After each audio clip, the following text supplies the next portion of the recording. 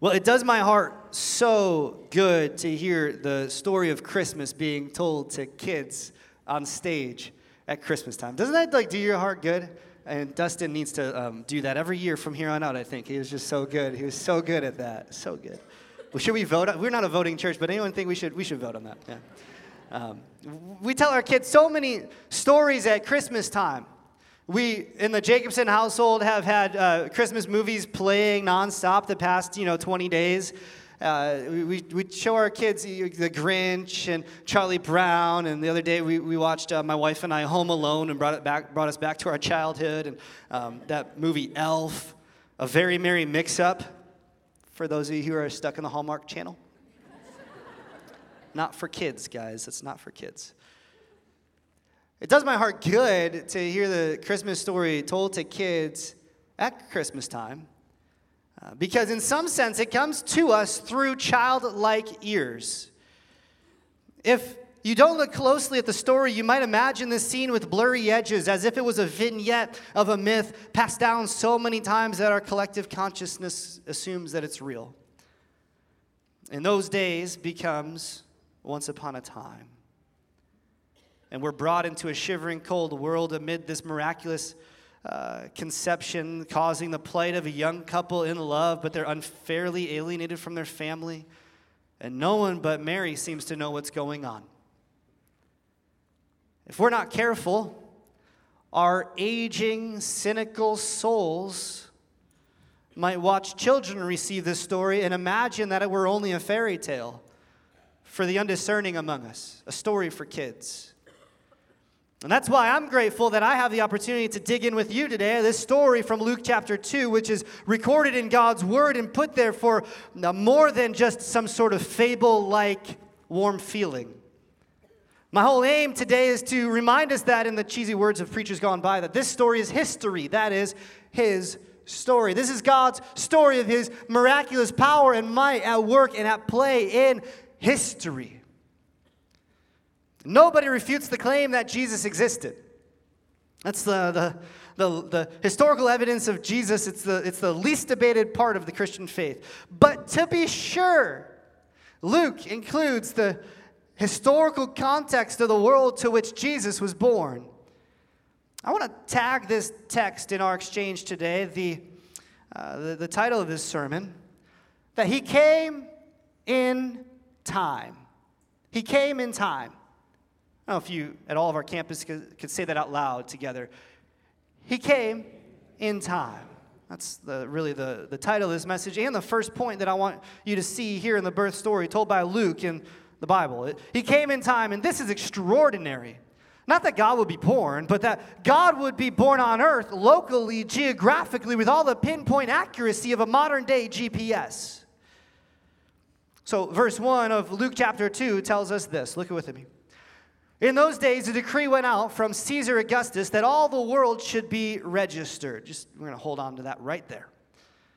It was during the reign of Caesar Augustus, one of the most important emperors in the Roman Empire. Now listen.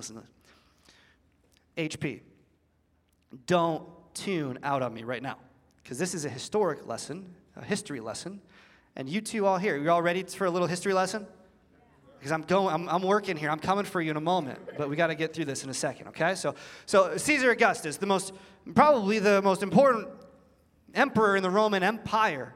Augustus was formerly named Octavian. He was the adopted son of Julius Caesar, one of the foremost emperors, who also was nicknamed the Divine Julius. When Julius died, Octavian emerged as the supreme leader of the Roman Empire, and because he was the son of Julius, he was called Divi Filius. That was actually printed on the coinage in Rome in that day. Divi, meaning divine, Filius, that's the son of the divine. We would say it in English, the Son of God. Augustus did many things to make Rome great again. Towards the end of his life, around 14 AD, when Jesus was just a teenager, historians have him on record looking out across Rome and saying, "I found Rome bricks, but I made it marble." To make Rome marble, Caesar Augustus centralized power in Rome, regulated commerce and trade, beefed up the military presence under the auspice of what he called Pax Romana, which was a marketing ploy. They called it the Peace of Rome. And countless historians, beginning even in 100 A.D., and all the way through today, have jeered the fact that the Peace of Rome came at a very violent cost. Rome had peace because it had a strong military, and it needed a strong military to pay for the peace it wanted. To Caesar, peace was the absence of war. So what he would do is he would go and he would conquer a city with war, and then he would declare over them peace. He'd say, "We have come to take you over so that you might have peace. The peace of Rome is present. You now worship the Son of God in me, Augustus." To pay for these conquests, he would ransack these towns and gain their money through taxes. This became Caesar's main governing issue. To strengthen the military required money, and to get money required a military. Today, when our government wants money from us, we're set up with a social contract that says when we're taxed, we'll pay our taxes. And so the IRS, if you fail to pay your taxes, will send you a letter in the mail reminding you that there's such and such an amount outstanding, or that you have failed to pay, and would you please kindly send payment. Back in Augustus' day, when you failed to pay your taxes, a Roman guard would show up at your door, threatening every inch of your life. To ensure that the system worked, governors or proconsuls were installed over the region. Enter Luke chapter 2, verse 2, Quirinius. Everybody, this is a fun name to say. You just need to say Quirinius. Can you say Quirinius? Go ahead. Every campus, go ahead and say it. I want to hear you, HP. Quirinius. Chances are you and I know a lot about Caesar Augustus, or at least know his name. Quirinius is probably lost in our modern day. No matter, we have tons of information on him. I'll give you just the high points very briefly. Quirinius started out as a Roman senator before he caught the eye of young Octavian, whose ascendance to power and his construction programs required special ambassadors. They were called legates. And they went and exercised the authority of the emperor in newly conquered or particularly challenging regions. Jerusalem particularly would be one over the first century. And at the time of Jesus' birth, we have records that Quirinius was a legate in Syria. The word governor kind of fits this term, but we kind of tend to Americanize it, thinking that this is somebody who's got a little bit of power over a certain region. But a legate had absolute authority until the emperor showed up and wanted to do otherwise. At the time of Jesus' birth, we know that Quirinius was ruling here, and he was a temporary emperor. We know that later on, Quirinius would, in AD 6, impose monumental tax overhaul in Syria. He realized that he needed to send more money to Caesar, and so in AD 6, much later after the time of Jesus, Quirinius doubled or tripled the taxes on the Jews. You can imagine how that goes when you double or triple the taxes. People were outraged. They were angry. The name Quirinius was associated with a swear word. People knew Quirinius, mostly because they knew his census in AD 6. That's why, if you ever wondered why it's written so strange in Luke chapter 2, verse 2, Luke tells us that the decree went out from Caesar Augustus that all the world should be registered. And he says this weird detail. He says this was the first registration when Quirinius was governor of Syria. Because the second registration is the one that everybody knew about. It was the one that everybody would have told their kids and blasted the Romans and tried to get their freedom from these occupiers. This one, when Jesus was born, was just the first of what will be many attempts to impoverish these people. And so, Luke tells us, you know Quirinius, but this is the first registration. You might be sitting there thinking, Pastor Dan, I don't know what type of illness Pastor Steve has, but certainly he could come preach with whatever it is after that history lesson. Making me go to sleep here with some Augustus and Quirinius and I live in Indiana. Illinois got these governors. I can't even keep track of them, and they're my neighbors. How am I supposed to keep track of all these Romans? Well, I want you to hang in here. I'm working here because this. I bring this all out so you can consider the realness to the world in which Jesus was born. He was born in time. R.C. Sproul reminds us that this dimension of Jesus' story of his birth makes it quite different from all the other myths and fables that were going around in the ancient world. Zeus wasn't born on earth in history. Aphrodite wasn't born on earth in history. And Hercules was not born in the hill countries of Greece. But Jesus Christ was born in time. I promise I'm going to preach today, but I also hope that you promise to respond. I'm talking to you, HP. Cedar Lake, I don't know you. We're good. But HP, you listen up. He came. We can put him in the grand historical chronology of our story as humanity. He came as one of us in line of one of us to the world where each and every one of us live. He came in time, and here's Luke's point. This is the time that Jesus was born into. There was a most powerful man in the world named Augustus who people called the Son of God, and he had as a henchman in the Syrian province a guy named Quirinius who was taxing the people. And in Luke 2, we see this situation, and then 2 verse 3, we're reunited with Joseph and Mary in the account of this situation. The census required registration because Augustus wanted to have his money, and Quirinius was empowered to do whatever it took to get the people back so that they could be required to be taxed. Look at verse 3. It said, all went to be registered, each to his own town.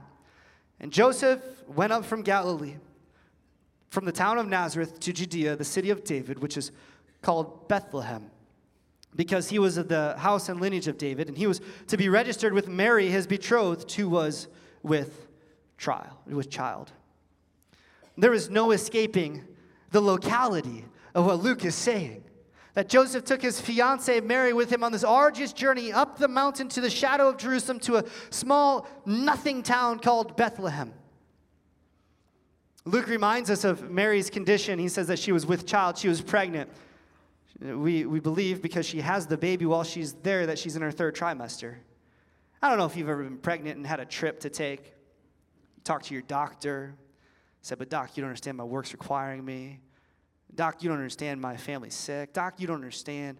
And today, if your doctor's any good, they will sit you down in a chair and breathe the ever-loving love of God into you and say, you stay put. You try and get on a plane, no way. I was talking with one of my friends. They came over last weekend, and he was telling me this outrageous story of how he was born, that just literally 3 days prior to coming into the world, his mom snuck her way onto a flight and took a trip in the air because she wanted to get home. And then 3 days later, she was born. And the whole time she was on the airplane, she was knees shaking, biting her nails, trying to conceal her belly, trying to make sure nobody knew. This is, the anxiety we can kind of sense in Mary. If you put yourself back in those days, as her knucklehead fiance says, hey, Mary, I know that you're pregnant, but can we take this trip together? I got to go. Augustus needs my name on a piece of paper so I can also give him my money. Will you come with me? And I wonder if Mary at this moment looked up to the heavens and said, God, it's one thing to bear your child, but couldn't you miraculously have given me a better man? Surely you could do that. But she goes. We imagine Mary plodding up the hill towards Jerusalem, stopping 6 miles from the city limits at a town called Bethlehem.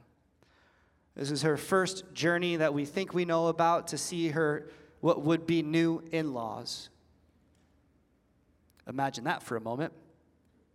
Pregnant, not married, extremely traditional family. The whole town knows about it. And you're on your way to give Caesar his money.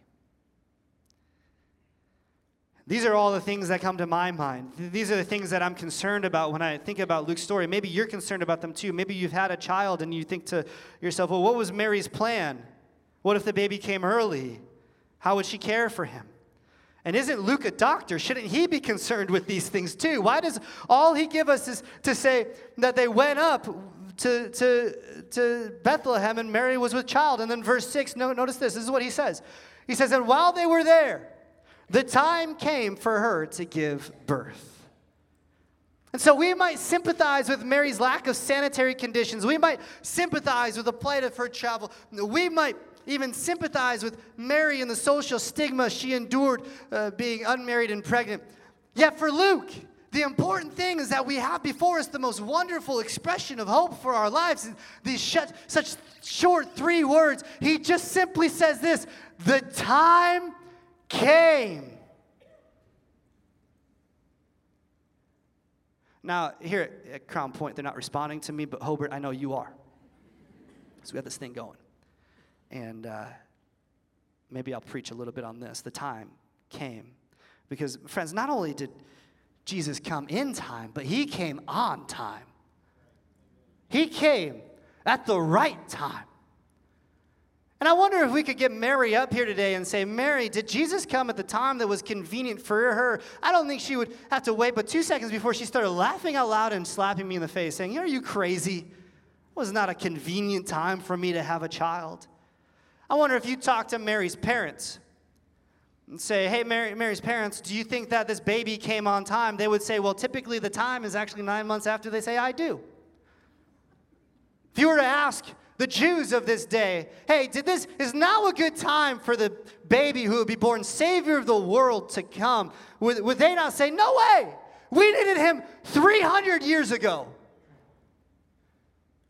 You talk to Caesar Augustus and say, hey, today in one of the regions that you control, there is born a baby unlike any other who will change the course of history. Is now a good time for you, Caesar? And he'd say, well, I'm actually at the height of my political career right now. If he could come back later, that'd be fine. If you could talk spiritually to the demons, who Jesus does later in his life, and say, hey, God is actually keeping good on his promise to send himself. Do you think now is a good time? Wouldn't they look at you and with probably a curse word or two say, oh, no, now's not a good time. But for God, it was the right time. It was on time. It was his time. And how many times in our life do we have ourselves in an uncomfortable situation that we wouldn't otherwise prefer? And while our whole world is falling down around us, if only we could look at God's timeline and see that what he was doing in the midst of our destructive life was actually rebuilding the world.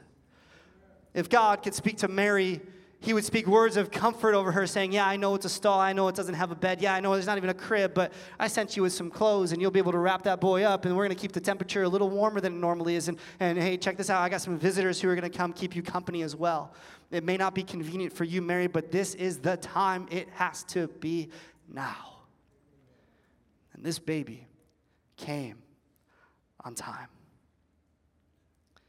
The Bible uses a couple words in the Bible for time.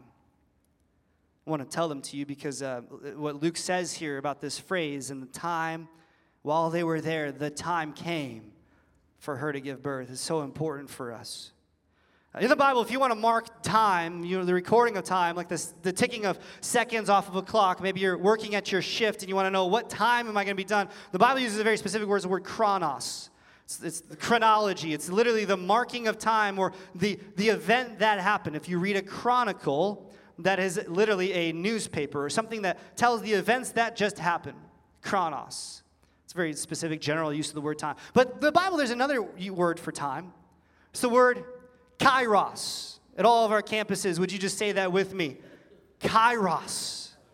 Kairos. Chronos is just basic time. The whole world is ticking. It's just a regular heartbeat of the earth. It's chronos. Things are happening every single second. But kairos is time that has a purpose. Time that is significant. Time that is a marker. Here's how this works. You come home from a long day at work and you sit down at the table and you talk to your spouse and they say to you, well, how was your day? And you start listing off a bunch of chronos. Well, first I met this person for breakfast, and then I met this person for lunch, and then I took care of this thing over my 1 o'clock appointment, and your spouse stops you, and they say, well, but did anything happen today? They're asking the question, well, what about the kairos? What historic thing happened? What are the high points? Give me the highs today. You see, whenever God acts in the world, it's not just chronos, even though it's certainly that, but it is a moment of kairos. God has intervened to make the time important. And how can we not argue that moment, this birth of this child, even here today, we still celebrate Christmas? Is Christmas still important? Amen. So we can all call this kairos. Everything is historical, but not everything is historic. I feel like you're not really with me. And so let me just bring this one step closer to our Chicagoland homes. I wonder where you were on November 2nd, 2016, 11:47 p.m.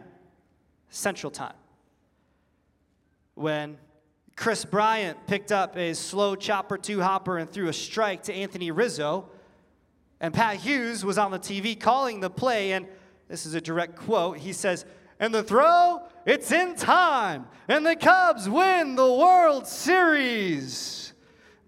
I'm a Sox fan, so that's fine.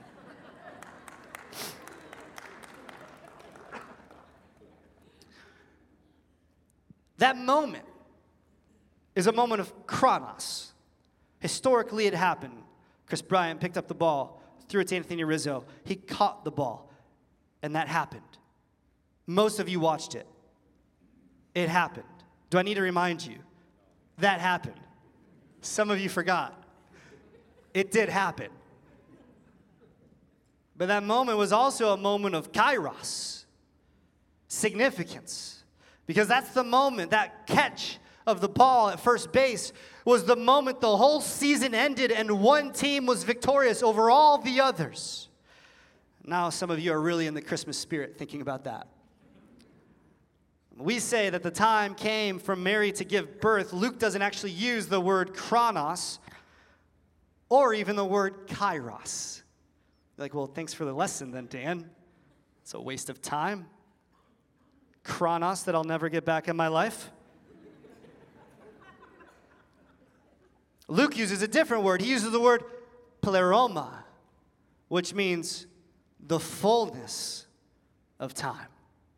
You have a cup of water on your desk. You could fill it to the brim. It's full, but it's not pleroma until that cup is flowing over with more water. It has an abundance of the thing that it was designed to hold. The time had been overflowing with expectation, and the time had come. I feel like I got to put this back in baseball terms for you so that you get this. Pleroma, it is kairos after a lot of chronos. So for this team that won the World Series, it was a moment of kairos, but it was also a moment of pleroma, wasn't it? A moment of a long amount of time waiting and waiting and waiting. I'm 32 years old, and I thought when I was born, the Cubs had certainly in recent memory won the World Series. So maybe we would just take a poll and say, how long is too long? 25 years for a team to go without winning the championship? 50 years? 75 sounds insane, doesn't it? That you could have a team that for 75 years doesn't win anything. Sounds crazy. 100 years. Now, you're talking pleroma. Time was full and overflowing with anticipation. And that's the sense that we get here from Luke chapter 2, that while they were in Bethlehem, time had come to brim and spill over so that it was the right time for God to show up. Let me be honest, to talk about the fullness of time in the context of the Cubs winning the World Series doesn't do justice to the anticipation of the earth awaiting her king. And to compare the birth of Jesus with a baseball team is really to trivialize God. Because all the more, humanity had been yearning for God to arrive, crying out to Him, seeking deliverance from the enemies of God. Yet God seemed to delay. But Luke clarifies that while they were in Bethlehem, the time came that God was just waiting for the moment when the world had experienced sham peace at the hands of the false Son of God. One commentator, R.C. Sproul, said it this way: that it was no coincidence that this imperial decree of Caesar's happened to take place at this time, forcing them to make the journey to Bethlehem. Here is the most powerful emperor in the world acting out the decree of God himself. Caesar Augustus, in the final analysis, was a pawn in the hands of the Lord God omnipotent. And here's why he says that, is because we know, looking back into history, that Micah, what Micah says in Micah 5, verses 2, 4, and 5, say this. He says, "But you, O Bethlehem, Ephrathah, who are too little to be among the clans of Judah, from you shall come forth for me one who is to be ruler in Israel, whose coming forth is from old, from ancient days. Then he shall stand and shepherd his flock in the strength of the Lord, and he shall be their peace." See, not only did Christ come in time, but friends, Christ came on time. And while they were in Bethlehem, the time came for Mary to have the child. Praise God.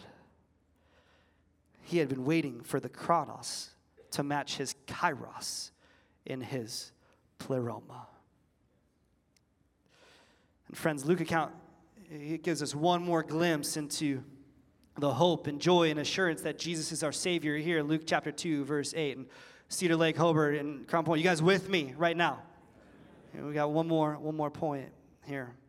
Because not far from where Joseph and Mary had delivered the baby, there were shepherds watching over their flocks of sheep. In the middle of the night, while the baby was being born, all was quiet and calm, and the shepherds were watching, and one angel burst out into the scene. It was the angel of the Lord, shining like heaven itself. The shepherds were terrified, but the angel proclaimed peace with the shepherds, saying, "I bring you good news," literally the gospel. "I am heralding the gospel to you today. And it's going to turn your fear that you're feeling into insurmountable and unexplainable joy that will last you forever." He says, "For unto you is born this day in the city of David a Savior who is Christ the Lord. And this will be a sign to you. You will find the baby wrapped in swaddling cloths and lying in a manger." I wonder, Crown Point, did you hear that? The Savior was born today. He is Christ the Lord. Today, for all people, the Savior has come. Today, eternity has arrived. Because Christ came in time, and he came on time, but he came for all time. He came for all time. Isn't this the meanings of the words Savior and all people, and even to the shepherds unto you?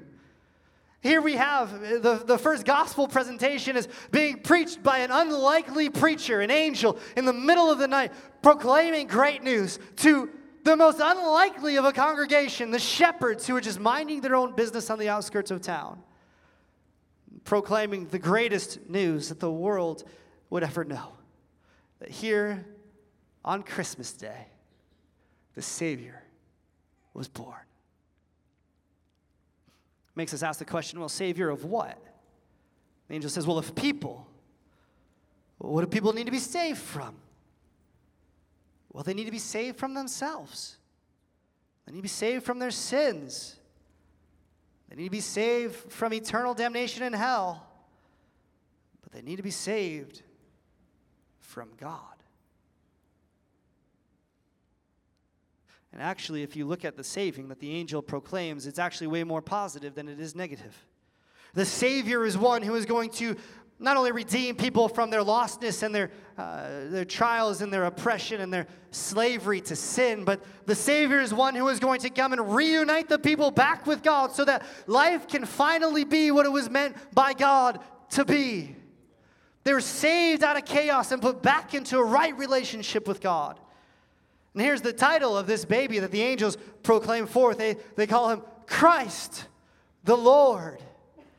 Christ is a reference, the Greek reference to the word Messiah, the long-awaited one that was chosen by God to redeem his people. This baby was the one who would vindicate God's people and set up God's kingdom on earth as it is in heaven.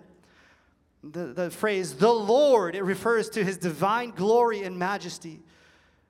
The angels are no less proclaiming this infantile, mute, crying baby to be the one who is chosen by God to initiate his sovereign redemptive plan for all people from here on out.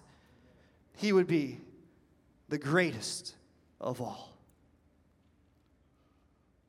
And the whole host of God's army arrives on the scene in triumphant praise. They proclaim glory to God in the highest, and on earth peace among those with whom he is pleased. And the shepherds go off to find the baby, and notice these details in verses 17 and 18. Luke says, they went with haste, and they found Mary and Joseph and the baby lying in a manger. And when they saw it, because they saw it, when the shepherds saw it, they made known the saying that had been told to them concerning this child. And all who heard it wondered at what the shepherds told them. I imagine Mary in that moment hearing the shepherds tell her, well, angels came to us and said that a baby was born to us tonight. I imagine in my unsanctified imagination, Mary kind of perking up for a moment and saying, well, no, sirs, this baby was born to me. The angel came to me. I'm his mother. I'm his provider. I got what he needs. He's my firstborn son, and I am knit together with this baby. He is born of me and by me, and he's for me. But that's not what the angels said to the shepherds.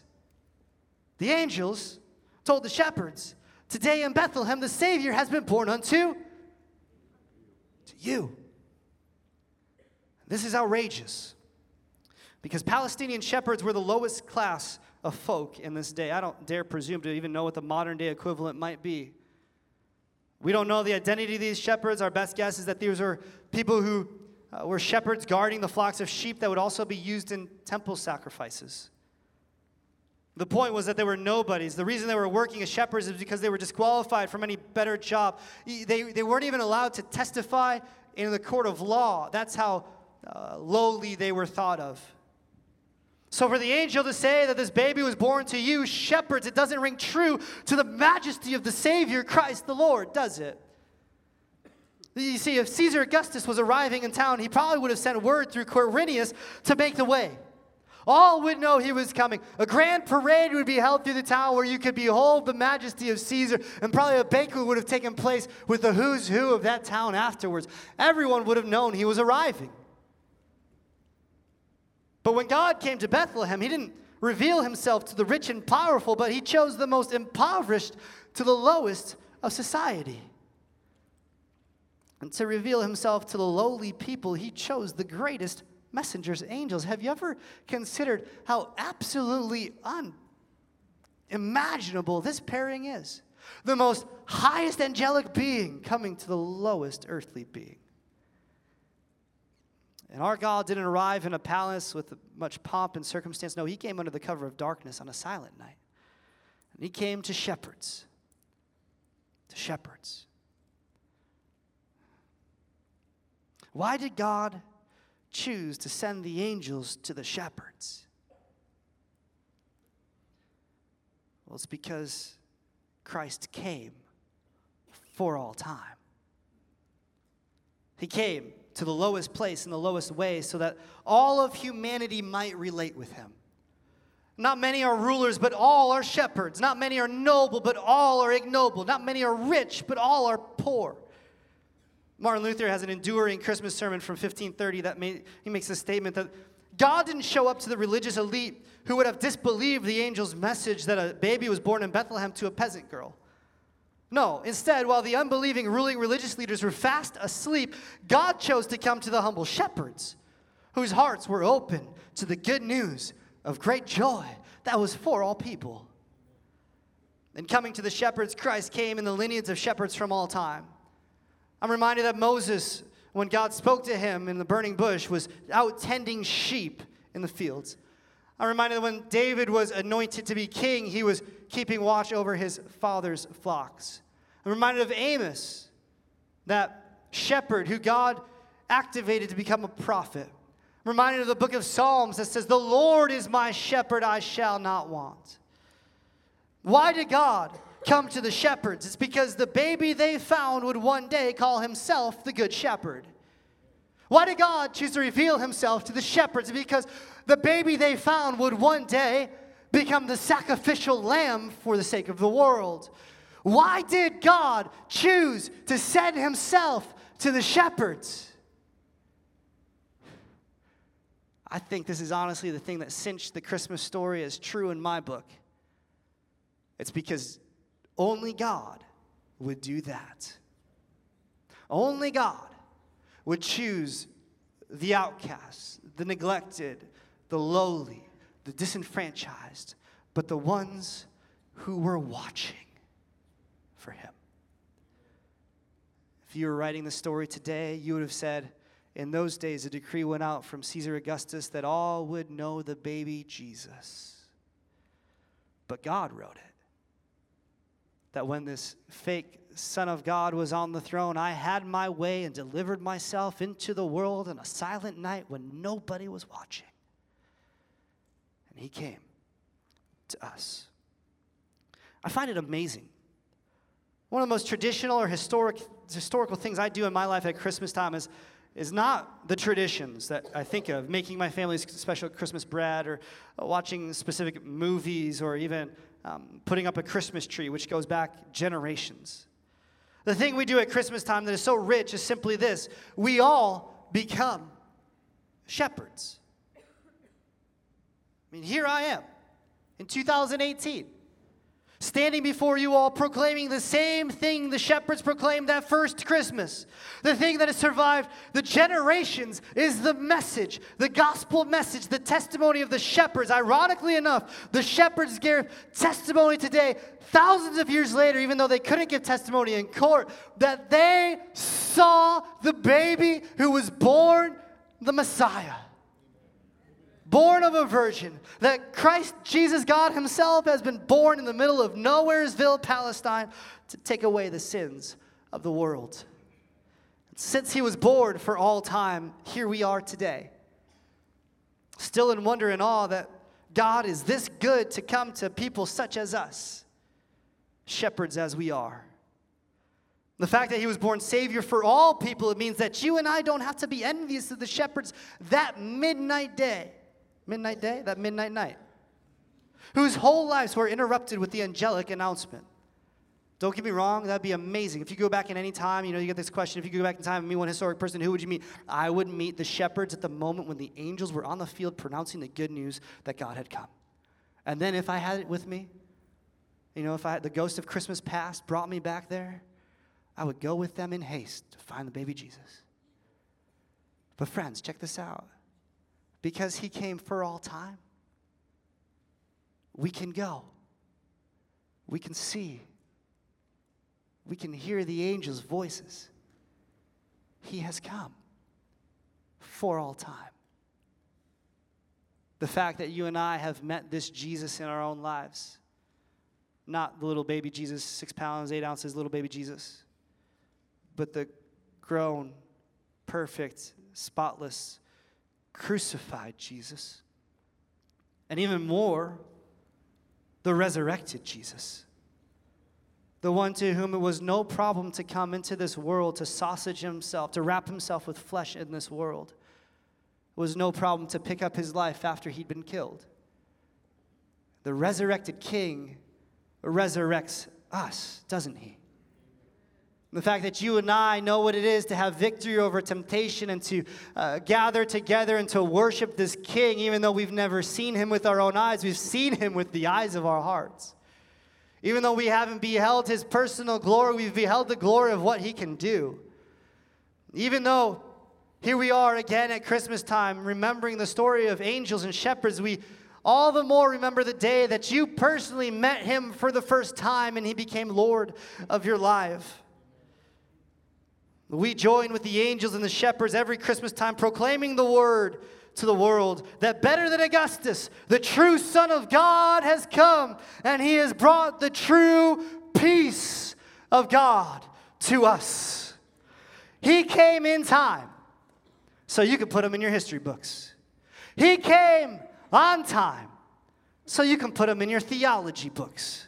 But he came for all time so you can put him in your heart.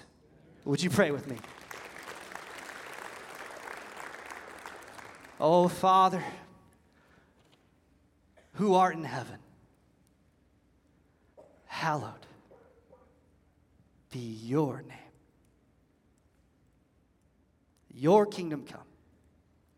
Your will be done on earth as it is in heaven. We trust you, O God. We are reminded today that this is not just some scene that has a vignette around it showing us the glory days of the earth, but Christmas is bearing forth its full weight of glory as you are bringing heaven to earth right before our eyes. And we thank you that you came in time, and you came on time, and you came for such a time as this.